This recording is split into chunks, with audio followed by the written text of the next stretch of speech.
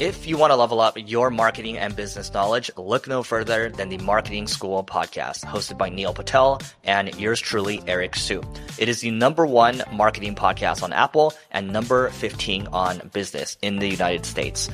Now, if you want to listen to interesting conversations with operators that have been there, done that, also with other interesting guests, then listen to Marketing School every weekday on the iHeartRadio app, Apple Podcasts, or wherever you get your podcasts. Hi there, I'm Bob Pittman, Chairman and CEO of iHeartMedia. I'm excited to announce a new season of my podcast, Math and Magic, Stories from the Frontiers of Marketing. Our guests this season show us big risk can yield big rewards, like Rob Riley, the creative head of one of the world's leading advertising firms. I try to create environments where anybody can say anything without any judgment. Listen to a brand new season of Math and Magic on our very own iHeartRadio app, Apple Podcast, or wherever you get your podcast. Rachel Zoe here, and we're going back to the Rachel Zoe Project for a very special takeover on my podcast, Climbing in Heels. Come with me as I take you back to season 1 to give you all the behind-the-scenes details and drama. I'll be joined by some special guests that'll be helping me share the real stories behind the most iconic moments in the show. So do not miss this special takeover of Climbing in Heels. It's going to be bananas. Listen to Climbing in Heels with Rachel Zoe on the iHeartRadio app, Apple Podcasts, and wherever you get your podcasts. Art of the Hustle is a production of iHeartRadio.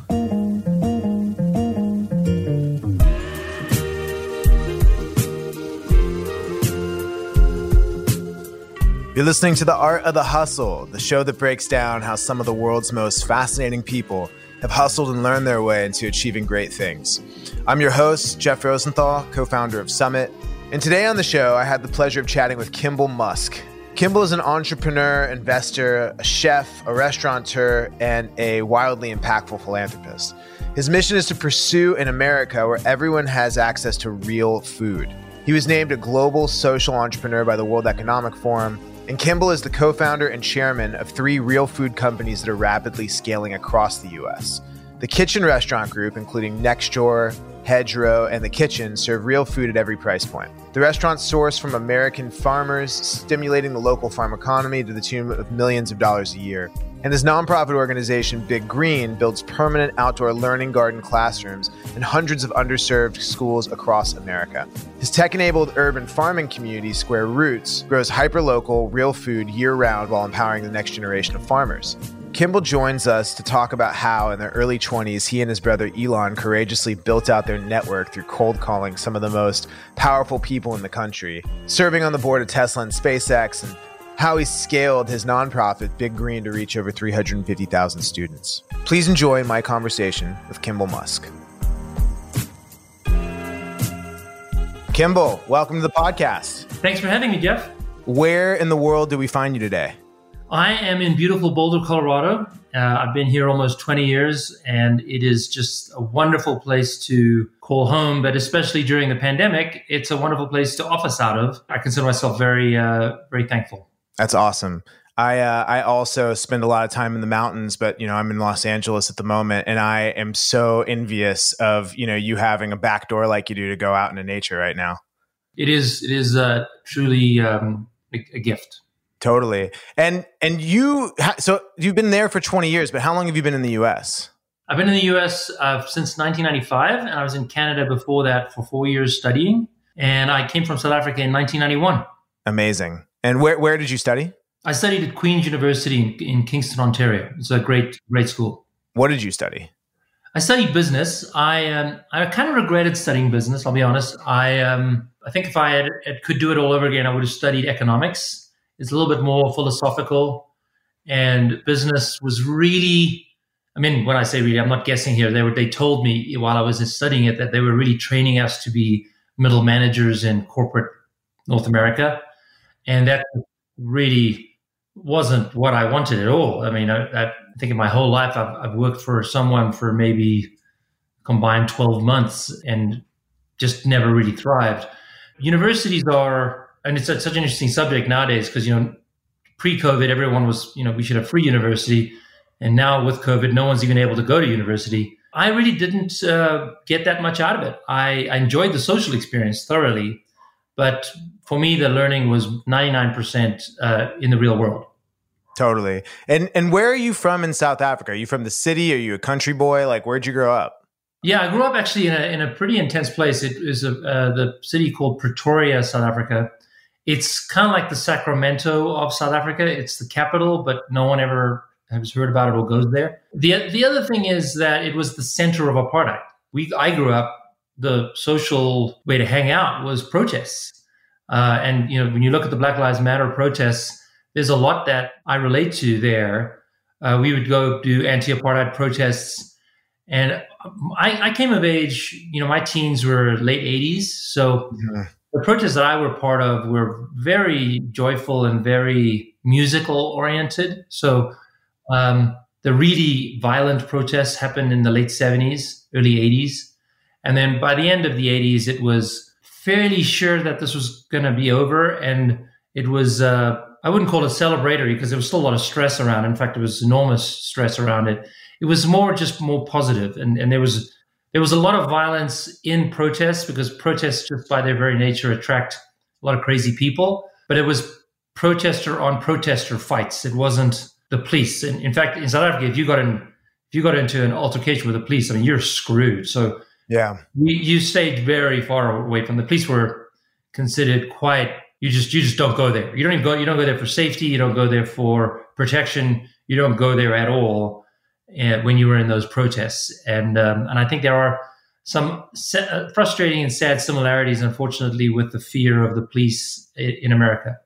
Yeah, I totally hear you. And in terms of the solutions, like things like divestment, things like, boycotting, when, as I understand it, when Coca-Cola stopped, sending product to South Africa, that was a real moment in the movement on both sides. And it's been really inspiring to see that, in the US in the last, 8 months, this new generation, express themselves and their point of view and the world in which they want to see and live in. And, I'm actually very much against defunding the police. Yeah. I think that is a very bad idea. But I am against the police unions, which are very similar to the teacher unions, where if you're a bad cop, you don't get fired. In fact, you are protected against getting fired. And so you get someone like that guy that killed George Floyd, who had 17 complaints against him, just gets shunted to worse and worse precincts and eventually kills someone. I mean, that is a union issue. That is not a funding issue. Like the equivalent of the rubber room for a teacher, you still get to have a gun when you're a bad cop. Yes, exactly. It's brutal. In teaching, we see something similar where you simply cannot fire someone that is bad at what they do. And every single person who has ever worked a day in their life, when they're around people, they know that some of the people on that team are really good at what they do. And some of those people they might be good at other things, but they're not good at that particular thing. And you constantly have to manage that. It's the same with police. If you expect every policeman to be an A+ policeman, you don't understand how humans work. You're going to have A+ players, B players, C players, and then players that should not be on the team. I hear you. And it's like, I never thought that this was going to be where we would take this conversation out the gate, but I totally appreciate your perspective here. I think, defund the police, I also don't agree with literally, but I do agree with reallocating budgets for mental health services. If the same group that is supposed to deal with like the most high stress, high risk situation is also supposed to deal with like my teenager having like a psychotic break and intern them in a hospital, like that often is what ends up happening is like there's nowhere else really for people to turn to for these things. And it's a force that's not trained necessarily it's like, again, we're just asking a lot. Like when you go to Iraq and you have soldiers, in charge of, war and then peace, it often doesn't really work out that way because these are typically different skill sets, right? I mean, I completely agree with the mental health challenges and how different that is. But we have to be very careful about, there are people talking about, hey, we'll send a psychiatrist along with every 9/11 call. It's like, no, psychiatrists will not agree to that because it's dangerous. Totally. So these are people that don't understand or not allowing them to appreciate or remember how humans work. I think that actually everyone know how our humans work. They just choose to forget when they're thinking about other people's problems. Well, one thing you have, unique and singular exposure to is the brilliant, generational entrepreneurs who are at heart problem solvers. So, like when you're pursuing a process, whether it's with your ventures or your, friends and family's ventures, I know that you don't think anything is impossible. And I mean, check the record. It's not a debate. I've seen the unbelievable things that you guys have built adjacently for like the last, 15 years. It's been unbelievable. But I know that you really shave down the pedestal. Simplify it for us a little bit, whether it's this issue or it's like, how do you approach innovation? I know it's broad, but I imagine you have some thoughts. No, I love it. I think what I love about Big Green, our nonprofit where we work in schools, we build learning gardens in schools. These are these beautiful outdoor classrooms that teachers can teach science through the growing of food. It's a very different way of thinking of gardens. The traditional way of gardens is you put them on the corner of the school, or you might give them across the road, give them a couple of acres and give them more land. And my attitude was, no, you need to make this really easy to teach it. And so we brought it right outside the classroom, right next to the playground. We raised it up 18 inches. We don't allow a fence around it. And it made it easier for teachers to teach it and enable them to be more spontaneous in their teaching. No fence around it meant that kids would spontaneously play in the garden. And this kind of comes back to my deep respect for human nature, but that respect doesn't mean that I have a high regard for it. It means that I really understand how humans work. I think I do. I have a good understanding. In other words, if a teacher is teaching a class and wants to be outside, but the garden is across the street, there's a lot of friction in that teacher's mind that says, man, that sounds hard. I'm just going to teach inside. I live in Boulder, Colorado, right on the mountains, and I can go for a hike anytime. And that makes my life really easy to go for a hike. But if I live just 1 mile further east, it's much harder to go for a hike. And so just that sort of respect for human nature, how humans think. And so I really wanted to take the friction out of using the gardens was to put myself in the mind of a teacher and say, well, how would I spontaneously do this? And then I also put myself in the mind of the principal and said to myself, most principals think that gardens are a real pain in the ass.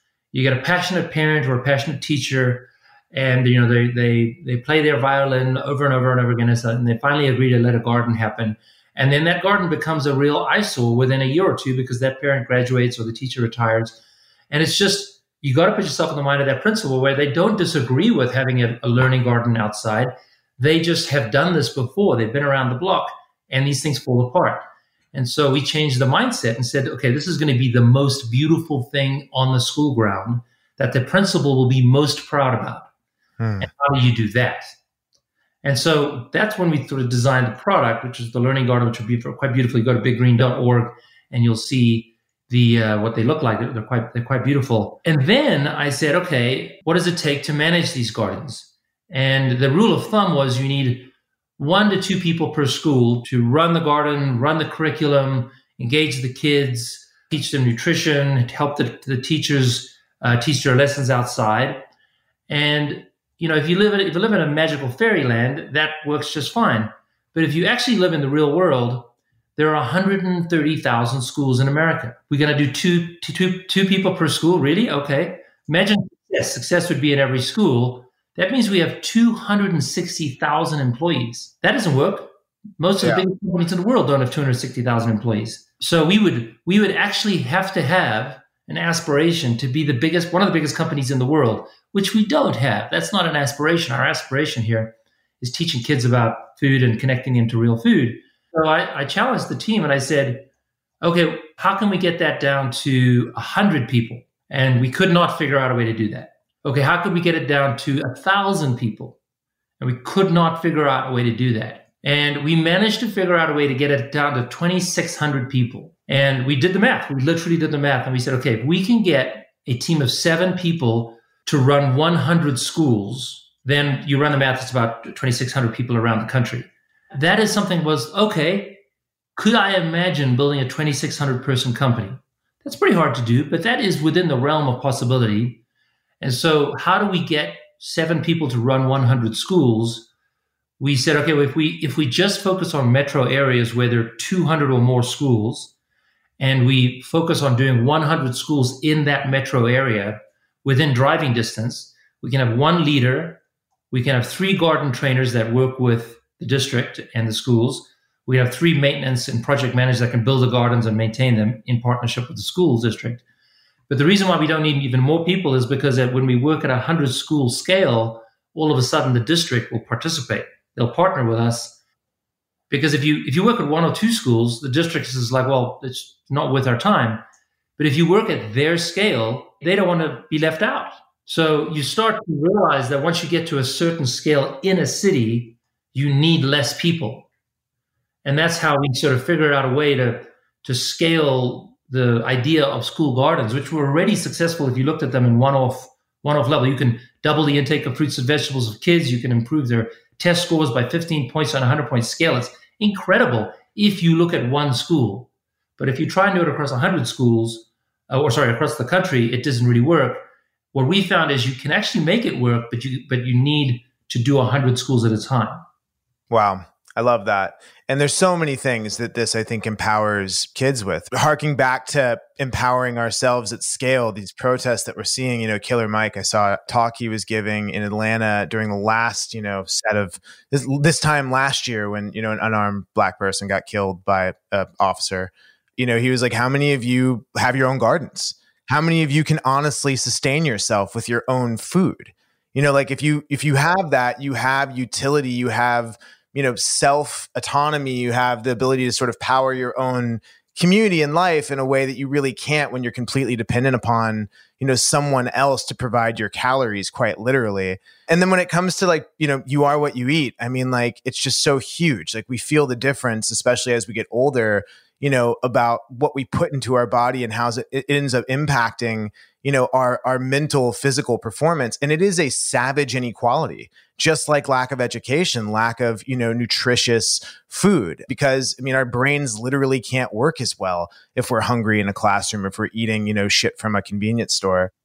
We have this malnutrition where we actually have a lot of calories, but no nutrition in it. So you become obese and starving at the same time. It's actually a thing. It is awful. And the idea, as you just said, the idea of empowering people to grow at home. During the pandemic, Big Green has implemented a program called Big Green at Home. As you know, many of the schools are closed. Mm-hmm. Many of our schools are closed. And those gardens are now converted to giving gardens. So they're growing food for the community, but they're also serve as a education hub. So families can learn to grow at home. And they can, as you just said, empower themselves to learn how to feed themselves. This is not going to solve all of their nutritional needs, but the food literacy improvement that they're going to get and they're going to give their kids is amazing. And Big Green at Home has been taken on by tens of thousands of families over the past few months. Mm-hmm. It is an extraordinarily successful program. And it came out of, when the pandemic started, we run a national holiday called Plant a Seed Day. And it's the first day of spring. And this year it was March 19th. And you couldn't imagine a more difficult day to have a national day, because March 16th was when all the shutdowns started happening. Yeah. And it actually was pretty wonderful. We got about 250,000 people around the world to pledge to plant a seed at home. And it's the first day of spring.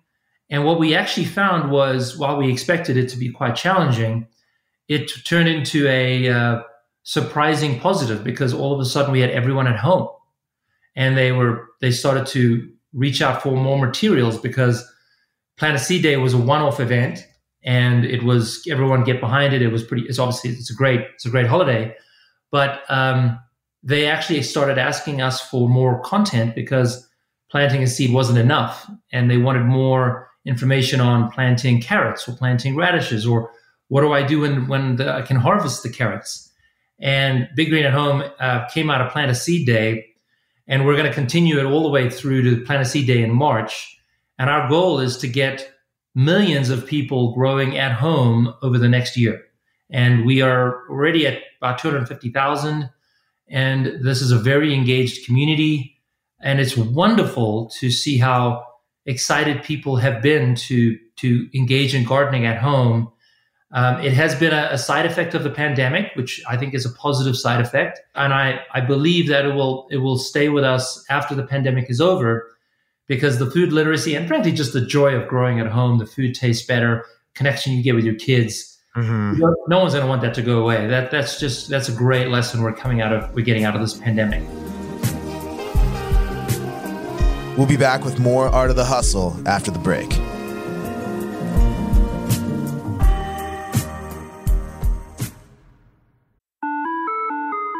Hi there, I'm Bob Pittman, Chairman and CEO of iHeartMedia. Welcome to Math and Magic, Stories from the Frontiers of Marketing.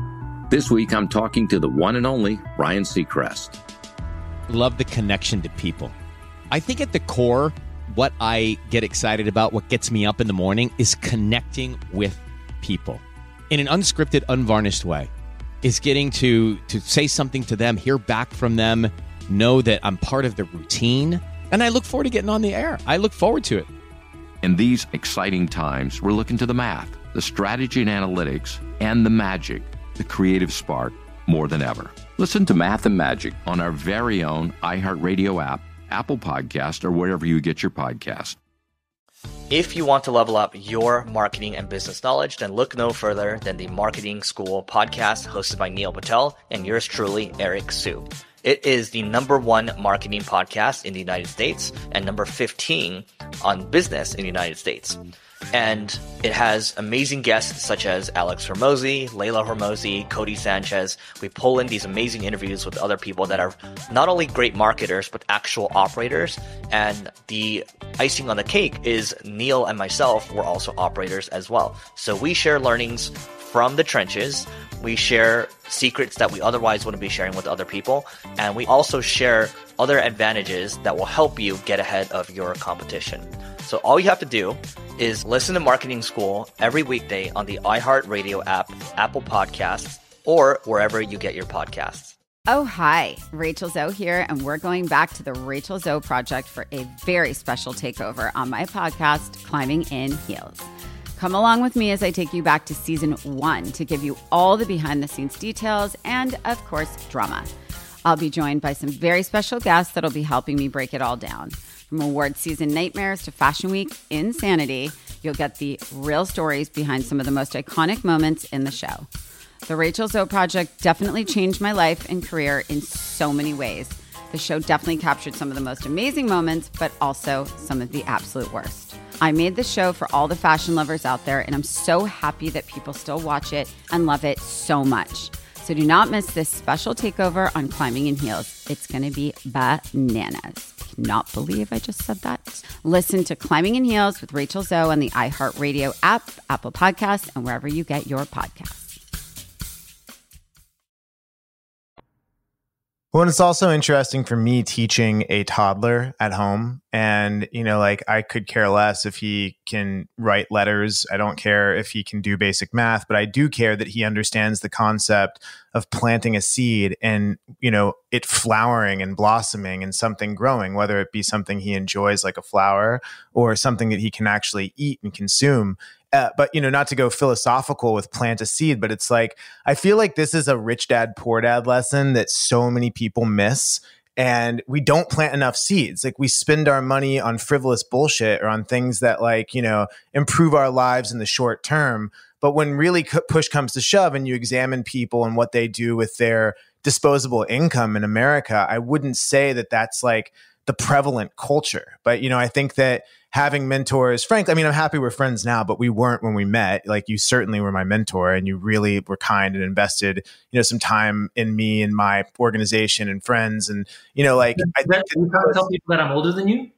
You said you were older than me. You're in the 80s, bro. What am I supposed to do? You look younger. When we started, I was only 3. Yeah, you were like, I told my family, pack your stuff. We're going to Canada. No, man, but I just love that this is something that you could dedicate your time and your energy to literally anything. And I think it's just such a powerful and profound thing that you're thinking about and working on.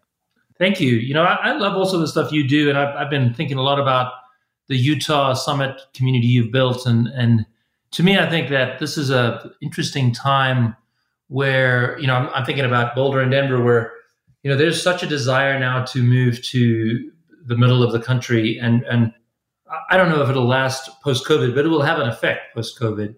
And, the real strong desire for community is quite powerful to see it. It's wonderful to feel it.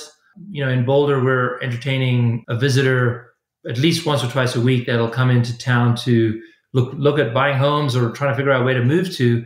Sure. And really looking for a sense of community when they're stuck in LA or New York or San Francisco, where it has been really tough. And I don't want to necessarily benefit off that, but I do love the idea of, frankly, Boulder and Denver is a wonderful place to live. It's kind of been given a second-class citizen status in America. And I've lived here for 20 years. I love that people are starting to open their eyes to the communities that are being built inside the U.S. versus just on the coasts. Totally. I think we were fully coastal living with Summit in the first 3 or 4 years of the organization. It would be like SF, LA, New York, London, Tel Aviv, Madrid, whatever major city, Berlin we could go to where there was a heavy concentration of entrepreneurs. Similar mathematics to how you were thinking about how to scale learning gardens with a smaller amount of people, while you'll go to a heavier concentration of those, school districts, communities, et cetera, at first to establish the org. I think that what was really crazy was in 2010, we actually moved to Nicaragua. And because it was that era, we had Gmail and Dropbox and Google Docs and all these things that didn't exist for entrepreneurs, say 4 years before.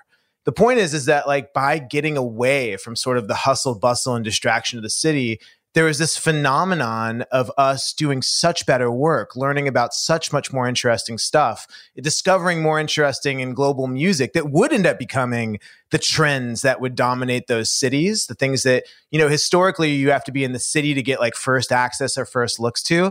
I think that there's been a quiet movement empowered by sort of the digital world that we also live in, where people like yourself who got that space initially have actually been benefiting from it from a long time. So I just think world's kind of catching up now.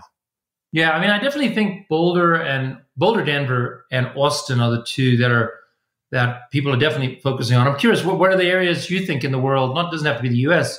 Where are people gravitating? Well, certainly if you look at the Zillow page views, wow, you really have a data-driven analysis. I've been curious about the same thing too. So if you look at the Zillow page views and you look at movement of people, Colorado's on fire. You might know that already. Colorado Springs actually is the other city that has a ton of people moving to it. Ohio is on fire. Wow. Yeah, Ohio, Columbus, and all these cities in Ohio, people are moving. I think a lot of it too is just America is becoming an international country. We're all moving back in with our parents. We're going to have multi-generational households again. To your point, it's access to nature, better quality of living for the affordability. And dude, you can't it's multi-million dollars to have a house on the west side of LA that's a teardown. It's ridiculous.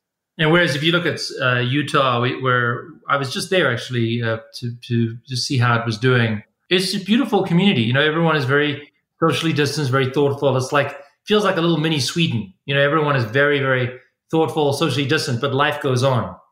Well, and there's also the benefit of not be you get maybe it's a false sense of security, but you get a sense of security in a town with no streetlights and no stoplights. And everybody knows the count of cases in the 10 square mile radius through the community phone tagline. We actually had that in Boulder where we had a COVID outbreak at CU, so University of Boulder. Yeah. The town is small enough where we actually know the houses that the outbreaks came out of. It's literally to that level. And there was a county order giving the police authority to oversee these 16 addresses. And if you happen to live in one of those addresses, there'll be extra scrutiny. And it was amazing. Within a few days, even the COVID cases dropped like a rock. And I think that's because we're in a small town. I wouldn't call it small. It's probably a big town, but it's small enough where we can get that focused on managing the pandemic. Totally. And you've been in this, you've had a vision for this for a long time. Your first, I don't know if it was your first business, but I know one of your first businesses that you and Elon had started, Zip2, it was online city guides, right? Back in 95 to 99.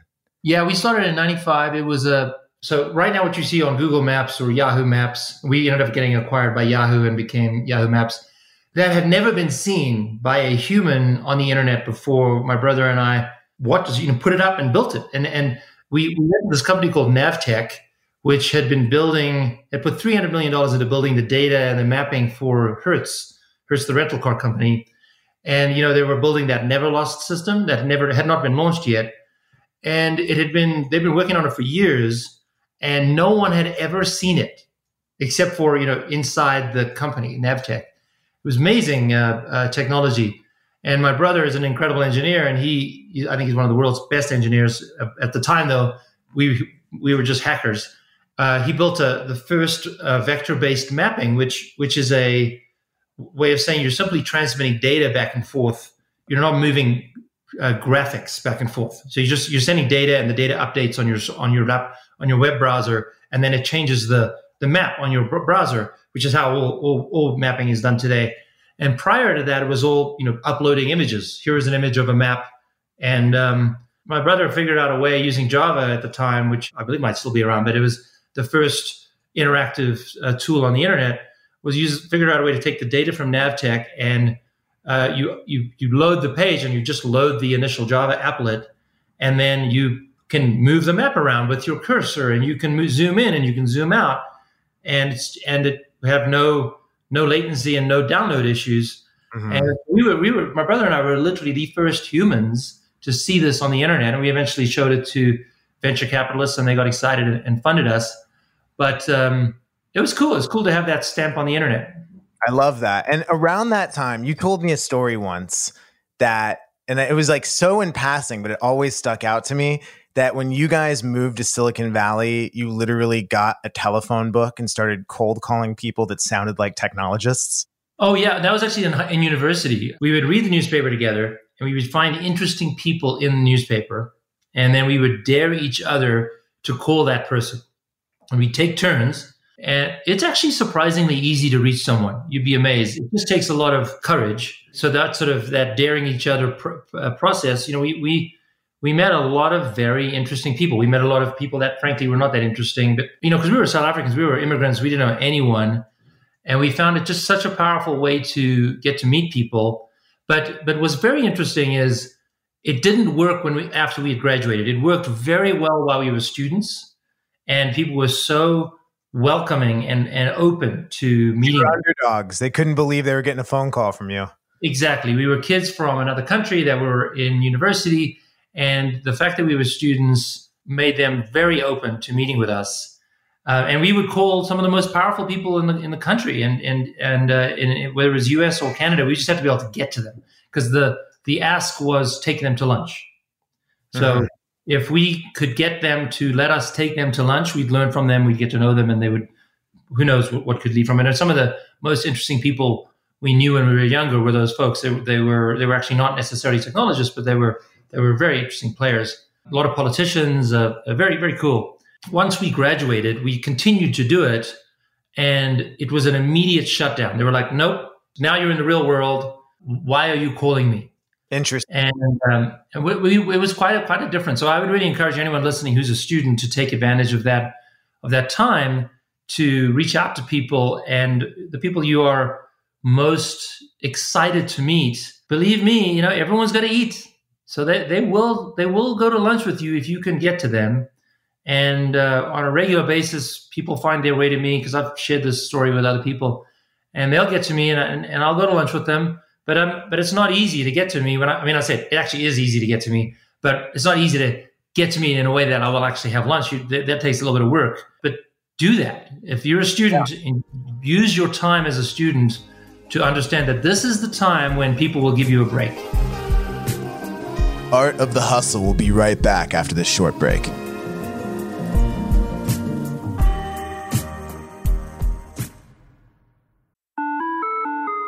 Hi there, I'm Bob Pittman, Chairman and CEO of iHeartMedia. Welcome to Math and Magic, Stories from the Frontiers of Marketing.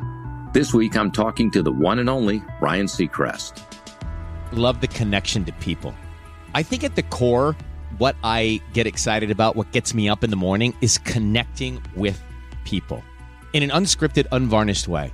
Is getting to say something to them, hear back from them, know that I'm part of the routine. And I look forward to getting on the air. I look forward to it. In these exciting times, we're looking to the math, the strategy and analytics, and the magic, the creative spark, more than ever. Listen to Math and Magic on our very own iHeartRadio app, Apple Podcast, or wherever you get your podcast. If you want to level up your marketing and business knowledge, then look no further than the Marketing School podcast hosted by Neil Patel and yours truly, Eric Siu. It is the #1 marketing podcast in the United States and number 15 on business in the United States. And it has amazing guests such as Alex Hormozi, Layla Hormozi, Cody Sanchez. We pull in these amazing interviews with other people that are not only great marketers, but actual operators.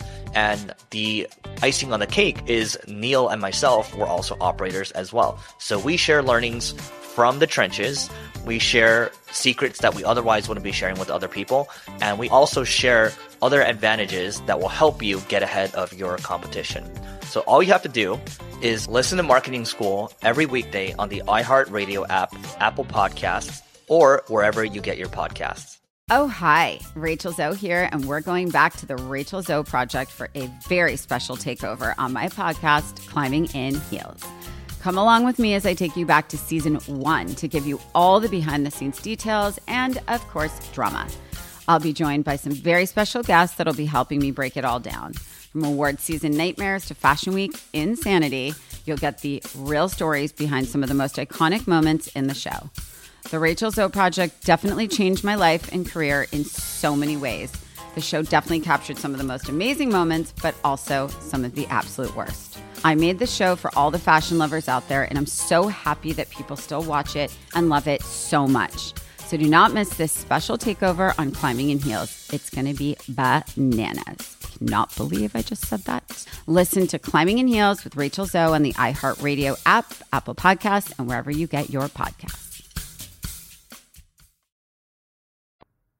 The entrepreneurial leadership, like the celebrated business stories in, say, 80s, 90s, was very much that sort of swashbuckling HBS leader. And then you had, the temple to the engineer with good reason, for instance, your bro or these, other brilliant, technologists that built these amazing companies. Ultimately, though, it's creatives, right? Like the best engineers and developers are just the most creative people, or they're creative problem solvers, right? Creative problem solver. My brother is an amazing engineer, and I honestly think that he's the best engineer in the world. He's the Michael Jordan of our century, and obviously he has a record to prove it. And I get a front row seat to watch him solve problems that, and I really mean it at an engineering and physics level. The world's greatest engineers and physics PhDs will say that is impossible, and he will solve it. That's different. That's a different kind of gift. I do think that obviously he's creative, and many people are creative, and the world the technology has enabled creative problem solvers to leverage their abilities worldwide. If I want to do something like you talked about Nicaragua, if someone wanted to do something in Nicaragua, pretty soon Starlink from SpaceX will give that person in Nicaragua more broadband than I get in Boulder today, which we sit right on the fiber in America. And it's embarrassing how bad our internet connection is. Sure. That's going to all get changed when SpaceX has Starlink across the world. This is why I'm so interested on your perspective on and this is so helpful because you're talking about the macro and the fully scaled version of somebody taking a dream and turning it into reality and changing the world with it, not hyperbolically, but literally. And then you're also talking about just the scrappiest stuff, as an entrepreneur, rolling the idea of Big Green and these learning gardens and, innovating and iterating on it as you were, moving forward, but being super thoughtful. It wasn't ready, fire, aim, right? It's clear that you guys really thought about this before you started taking your shots. I think that when we were younger, it was ready, fire, aim. Yeah. As we've gotten older, it is, I would probably say it's more like ready, fire, aim constantly, so that whatever you fire at, it's really a small target. So you want to fail as fast as you can, but that process of failing is really a learning process. So that before you let's use a rocket as an analogy. You really want to fail and learn all of the issues before you actually launch the rocket. You do a static fire, you hold it down, you have the engines each tested separately, because you want each of those things to you want to find out which one is going to go wrong before you launch the rocket, because that's going to carry a very valuable payload into space. And you want to make sure it's pointing in the right direction. And that's when you really put fuel on it and you put the rocket boosters on, you make it go. But you actually want to learn all of the issues as much as possible before you press go. So it's a little different to... Yeah, ready, fire, aim. Yeah, I would say it's more like constantly letting problems surface so that you can knock them down before really committing at a bigger level. Whereas I do think when we were younger, when you've got nothing to lose, when you're, by the way, anyone in their 20s should be taking all the risk they possibly can. If that's one takeaway from this thing, is you just don't realize how long life is. Life is so long that use your 20s and take all the risk you possibly can, because you will benefit from that for the rest of your life. May not be a financial positive outcome, because when you take risk, you got to risk the fact that you're going to lose financially, but you don't lose in terms of the relationships you take on, how you get educated in the problems you're trying to solve. It's life's lessons compound on each other, and the more you can do in your 20s, the faster you get that snowball running or rolling, the bigger and more interesting your life is as you get older.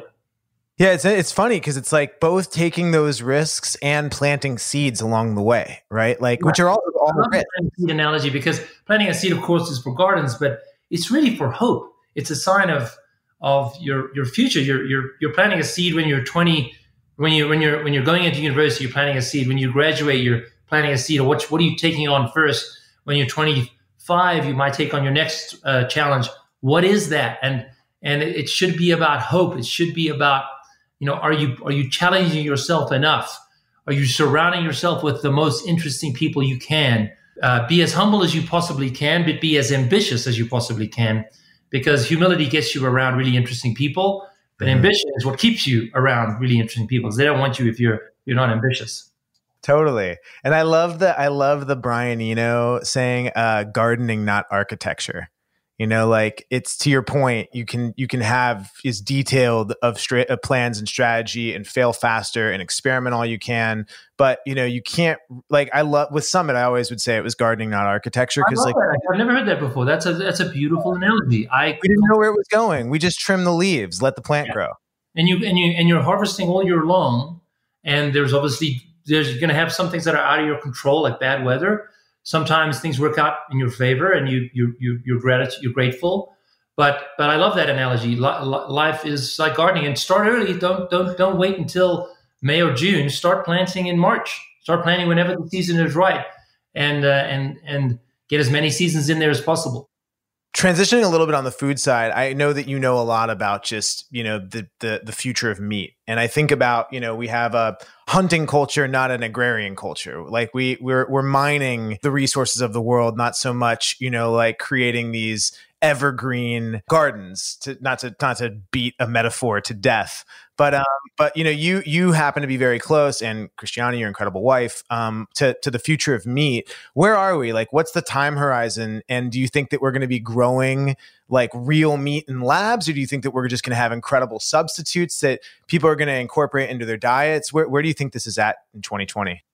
I think it's a very interesting year. So the probably the most exciting company in alternative meats is lab grown meat. It's a company called Memphis Meats.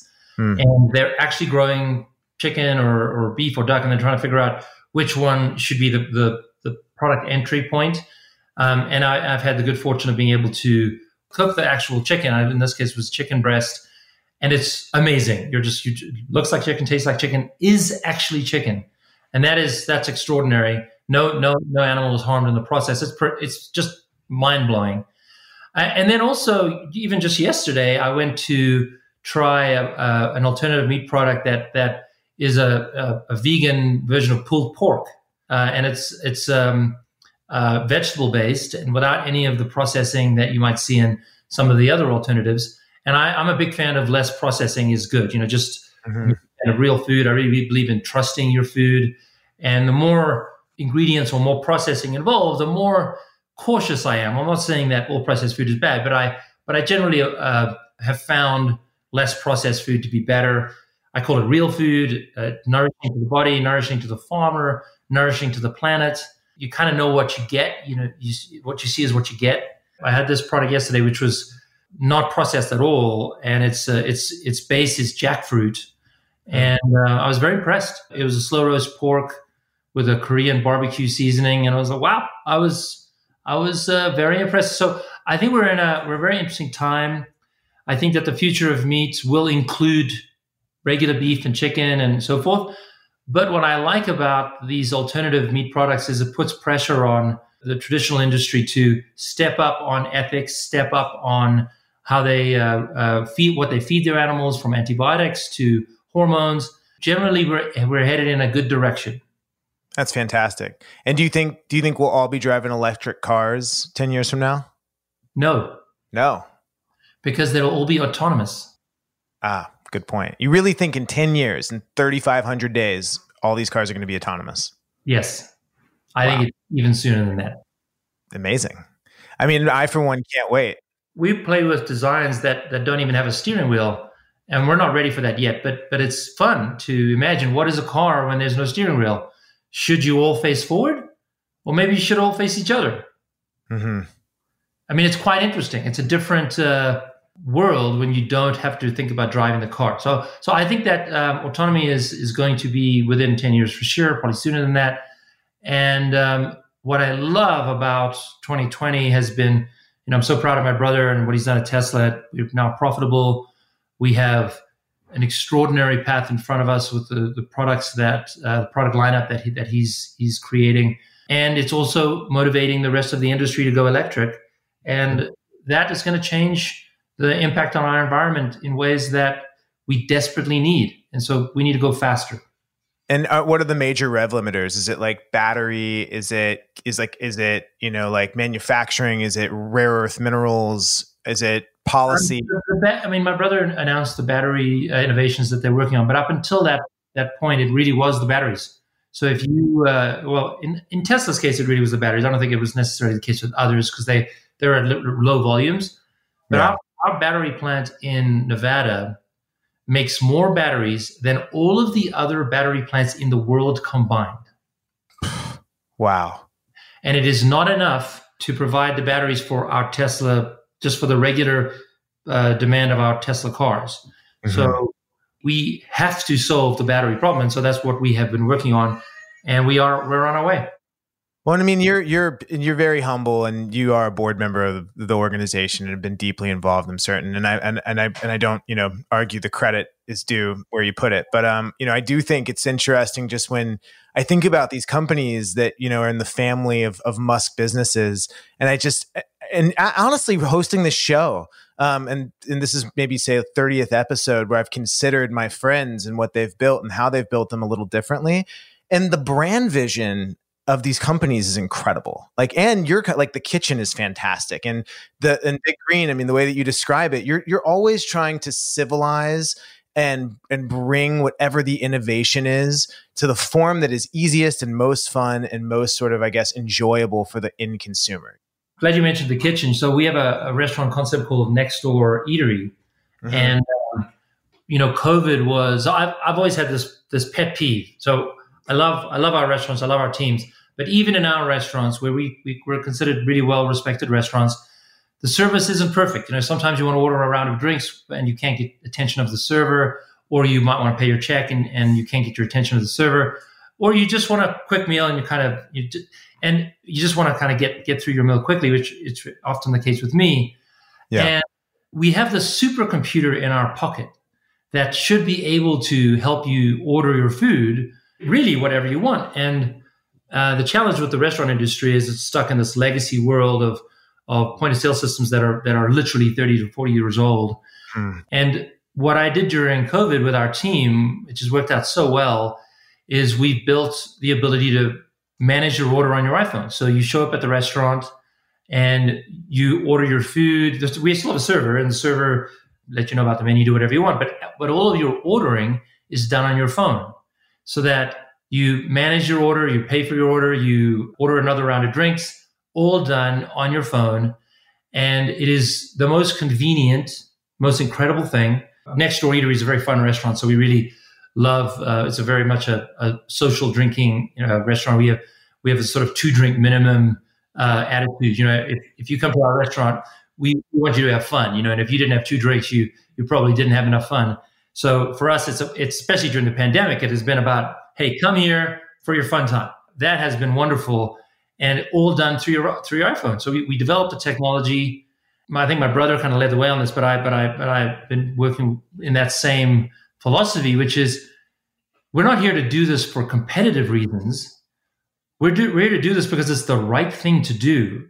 And so the code base for the technology is now available to any restaurant company that wants to use it. We have a few restaurant groups that are using it. Awesome. And the idea is that it's really about a better guest experience. It's about a better server experience in a pandemic when too much interaction with the guests can spread COVID. So it's better for the guests even in a non-COVID world, but it's also a healthier way to run your restaurant during the pandemic. And we share the code base with any restaurant group that wants to use it, and people are taking us up on it. So it's awesome. And Next Door Eatery is about fun in a time when we all kind of need a drink right now. We all kind of want to, maybe we can't gather in large groups, but we can go out with a friend and connect, do our part to be responsible during the pandemic, but not hide ourselves in the basement wrapped in cotton wool. Mm-hmm.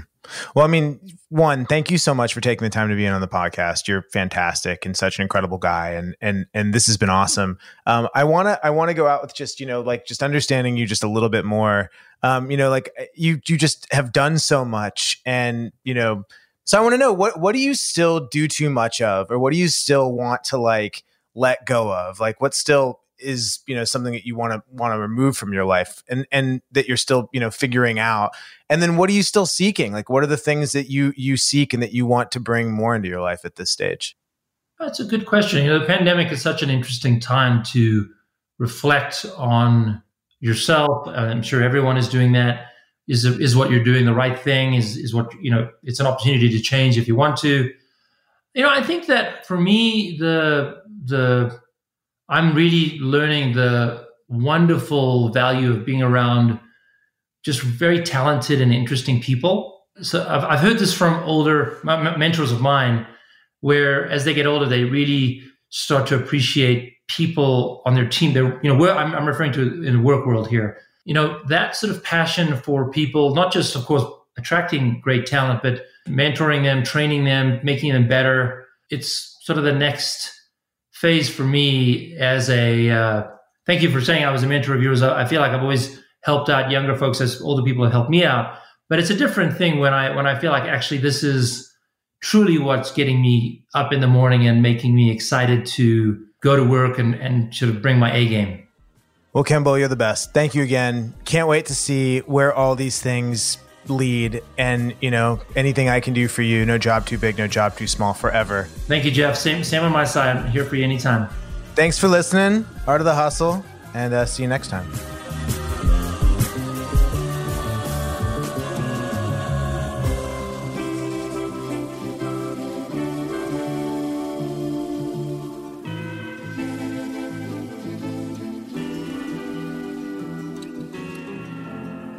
For more podcasts from iHeartRadio, visit the iHeartRadio app, Apple Podcasts, or wherever you listen to your favorite shows.